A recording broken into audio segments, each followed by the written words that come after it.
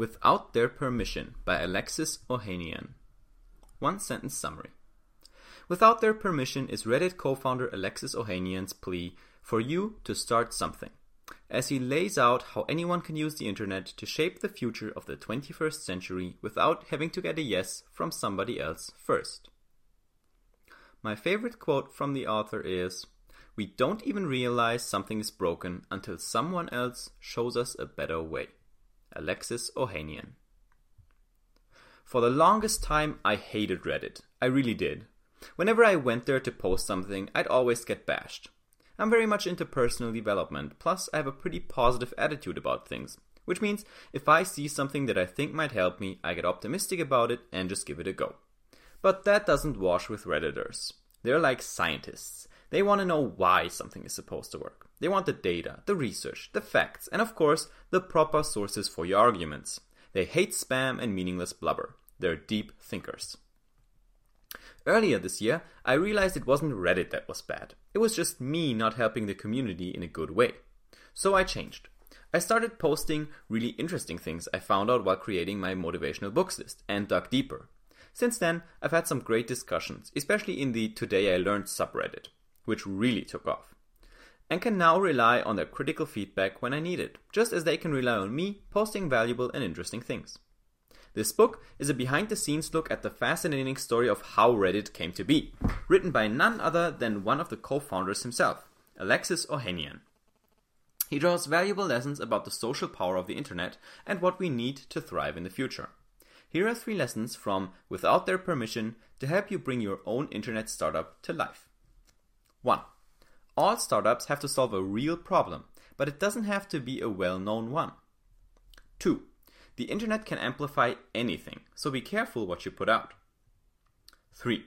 We have to fight to keep the internet open and uncensored. Ready for Reddit 101? Let's go! Without Their Permission, Lesson 1. Your startup must solve a real problem, but it doesn't have to be a well-known one.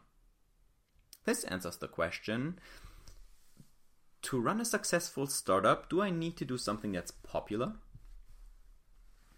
This is the first thing any startup book teaches you, so I'm not going to go too deep into it, but Alexis really made an interesting point about this. Noah Kagan calls it engineer's disease. What it means is that most people starting a business, and engineers are especially prone to this, hence the term, do it in the following order. Step 1. Build a product you think people will like. Step 2. Go out the door, wave it around and ask, who wants this? And then they get sad when no one wants to buy this awesome thing they've spent months building. Here's what people like Noah and Alexis say you should do instead. Talk to potential customers first. Figure out what problems they already have, and then build something that helps them solve those problems. Now, here comes the interesting part. The real-world problem you're solving does not have to be a well-known problem at all. For example, a father and son duo from Australia invented a way to get honey from their beehives without having to open it and tranquilize the bees. Thanks to their simple system, the honey just flows out, literally on tap. Not a pretty common problem. Yet, it managed to gather over $13 million on Indiegogo, a crowdfunding platform. Forget about billion-dollar markets or reaching 1 in 7 people on the planet like Facebook, because even they started with just college campuses. Focus on a problem that's personal, close to you, and is unique to a small group of people, and you'll do just fine. Without Their Permission, Lesson 2. The internet can amplify anything overnight. So be careful what you put out. This answers the question, what are some of the drawbacks of going viral? In 2007, Greenpeace started a campaign to track a whale via satellite to bring awareness to Japanese fishers still hunting these creatures and protest against an expedition set out to hunt down 50 whales. To engage their activists, Greenpeace held a poll to name the whale.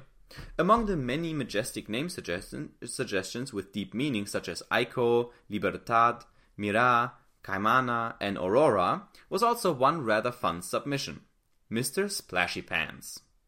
When the poll ended up on Reddit somehow, the community ended up voting for the name 20,000 times, and it won by a landslide. You'd think this is stupid, but Mr. Splashy Pants ended up generating so much media coverage that the Japanese government ended up canceling the humpback hunt. The internet has the power to amplify anything at will, so be careful what you put out.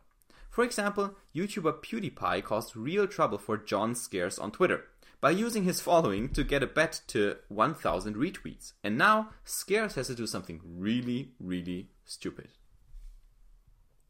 Without their permission, lesson 3. It's on us to fight to keep the internet an open and uncensored place. This answers the question, will the internet ever and always be as liberal and open as it currently is? All of this, the good and the bad, rests upon one condition, that the internet is a democratic, free, open, uncensored space. Ohanian says we have to fight and exercise our rights to keep it that way, for otherwise we risk losing all of this tremendous power. For example, in 2011, US Congress tried to pass the SOPA, Stop Online Piracy Act, which would have given private parties the power to just shut down websites at will. No notification, no judicial hearing. To fight this unprecedented censorship, Ohanian himself started lobbying against the bill. After all, censorship like this would rob others of the opportunity to do what he has done, change the world and liberate himself by making money in the process. On January 18, 2012, the world spoke up. Called Internet Blackout Day, some of the most powerful websites like Wikipedia, Reddit and Google shut down entirely, taking the last wind out of the bill supporters' sails. SOPA didn't make it through Congress, but will have to keep fighting for our internet freedom in the future. Here's what I learned from Without Their Permission by Alexis Ohanian. I want to talk a little more about the whole virality aspect of the internet, and I want to talk a little bit more about censorship and keeping the internet open. Okay, first, virality. Now, many of us have had this dream that something they post on social media will go viral, right? Even if you don't use social media for business, you don't have an online business, no blog, nothing, secretly you would love to be featured on the pages on Facebook you like, I don't know, Lad Bible or College Humor or I Fucking Love Science or what they're all called. Deep inside, like, we have this, oh my god, if I could just be famous for a day. And for example, there was a funny incident in my friend circle. Good friend of mine from the US, she's in LA. She and her boyfriend went to Disneyland, and her boyfriend he has a couple, I don't know, 1,000 probably followers on Snapchat. He's somewhat popular there, has like a little circle of influence, and he kept making corny jokes about the ride. So he would take the name of the ride and twist it and make some joke to his girlfriend Deanna.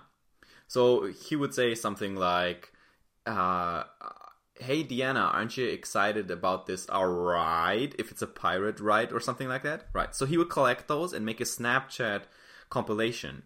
And then he posted that on YouTube, and then it blew up, right? And it was all across, and it was on these sites, these college sites like Mashable and stuff, and hundreds and thousands of people saw it, and so on, and it was just fun and cool, and he got lots of comments on Facebook, but it was super random, right? And afterwards, nothing happened. So that's the one thing. So first of all, of course, this secret desire to go viral is mute. On the other hand, even if it has a practical benefit for you in terms of, say, business, because like me, you write a blog, and if something goes viral, that's huge because you get new email subscribers, more people see your site, it gets higher ranked in Google, you get republished in a big publication, and so on. In the end, it's never that big. I remember a line from Gary Vaynerchuk in one of his many videos that was like, every time you hope this is the thing, right? This is my moment. This is gonna get me to the next level. It never is that thing. And it's true every single time, because eventually the hype always fades, and very, very rarely can you use a singular viral moment to piggyback on it for the rest of your life. Okay, that happens very, very rarely. Let me give you one example where that happened, which is definitely the exception, not the rule. Her name is Amy Morin. She wrote a book called 13 Things Mentally Strong People Don't Do, right?